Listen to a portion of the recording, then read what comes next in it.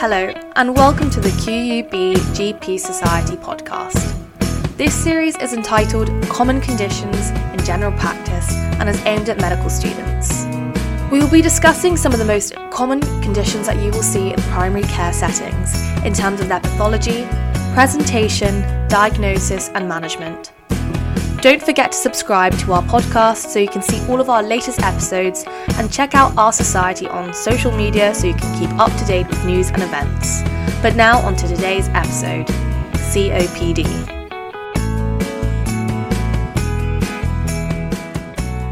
My name is Ashlyn and I'm one of the education officers for the Society. Thank you so much for joining us for our podcast, and today's subject will be COPD. COPD stands for chronic obstructive pulmonary disease, and it is a non-reversible long-term deterioration in airflow through the lung caused by damage to the lung tissue. The lung damage is normally caused by smoking, and this can cause obstruction to airflow, which makes it more difficult to ventilate the lungs and making them more prone to developing infections. Presentation. Patients normally present with a chronic shortness of breath, cough, and sputum production, a wheeze and recurrent respiratory infections, particularly at winter time. You would use the MRC dyspnea scale, which helps grade the shortness of breath. Grade 1 is breathlessness on strenuous exercise. Grade 2, breathlessness on walking up hills. Grade 3, breathlessness that slows walking on the flat. Grade 4 is stopping to catch their breath after walking about 100 metres on the flat. And grade 5, unable to leave the house due to breathlessness. Diagnosis is based on clinical presentation plus spirometry. Spirometry will show the obstructive picture, which means that the overall lung capacity is not as bad as their ability to blow air out quickly. The overall lung capacity is measured by forced vital capacity, and their ability to blow out air is measured by forced expiratory volume in 1 second. Being able to blow air out is limited by the damage to their airways caused by airway obstruction. Forced expiratory volume in 1 second, FEV1, is plotted against forced vital capacity, and if the ratio is less than 0.7, this will show an obstructive picture. You will also proceed to do a reversibility test using a beta-2 agonist such as salbutamol. And during this test, the obstructive picture does not change.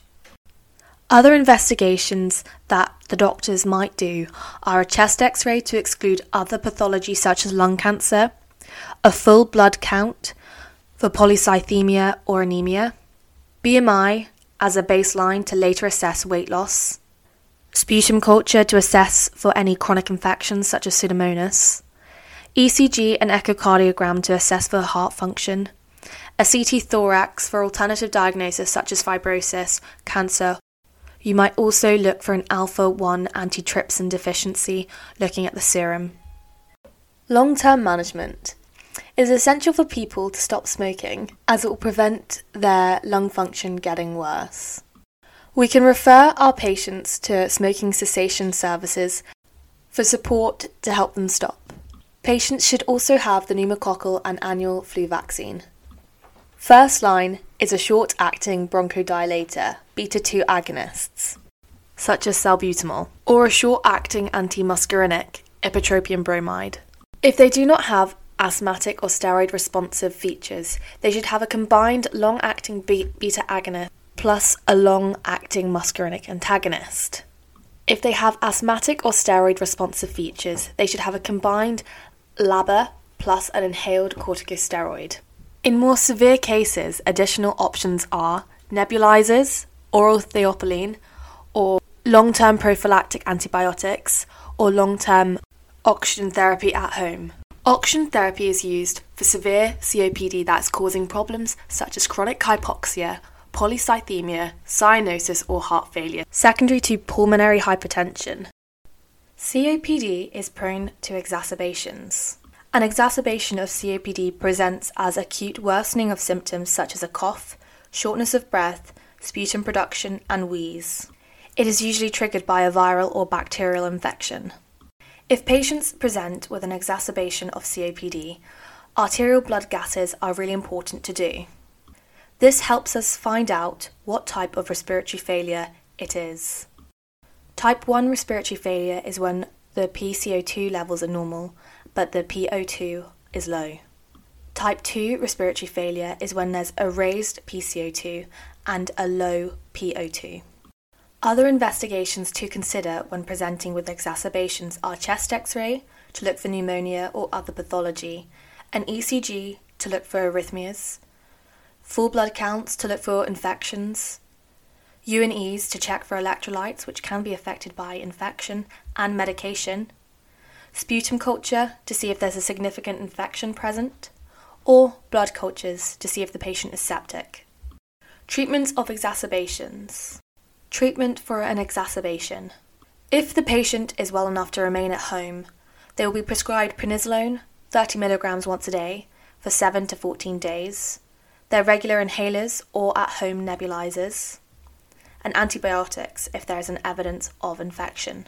If in hospital, they may be given nebulized bronchodilators such as salbutamol and ipratropium, steroids such as 200 mg of hydrocortisone, antibiotics if an infection is present, and also physiotherapy, which can help clear sputum. If the patient is very severe and is not responding to first-line treatment, the patient might be given non-invasive ventilation or intubation and ventilation with admission into intensive care, or doxapram, which is a respiratory stimulant. Thank you so much for listening. We hope you have found this podcast useful. To summarise, we have covered the presentation, causes and management of COPD. We hope you have enjoyed today's podcast. Don't forget to subscribe so that you don't miss out on any future episodes. If you have any ideas, suggestions or feedback, don't be afraid to get in touch with us via email gp-soc@qub.ac.uk. Our Facebook, Twitter and Instagram accounts are regularly updated with all the essential information from our society. That's all for today. Thanks for listening and goodbye.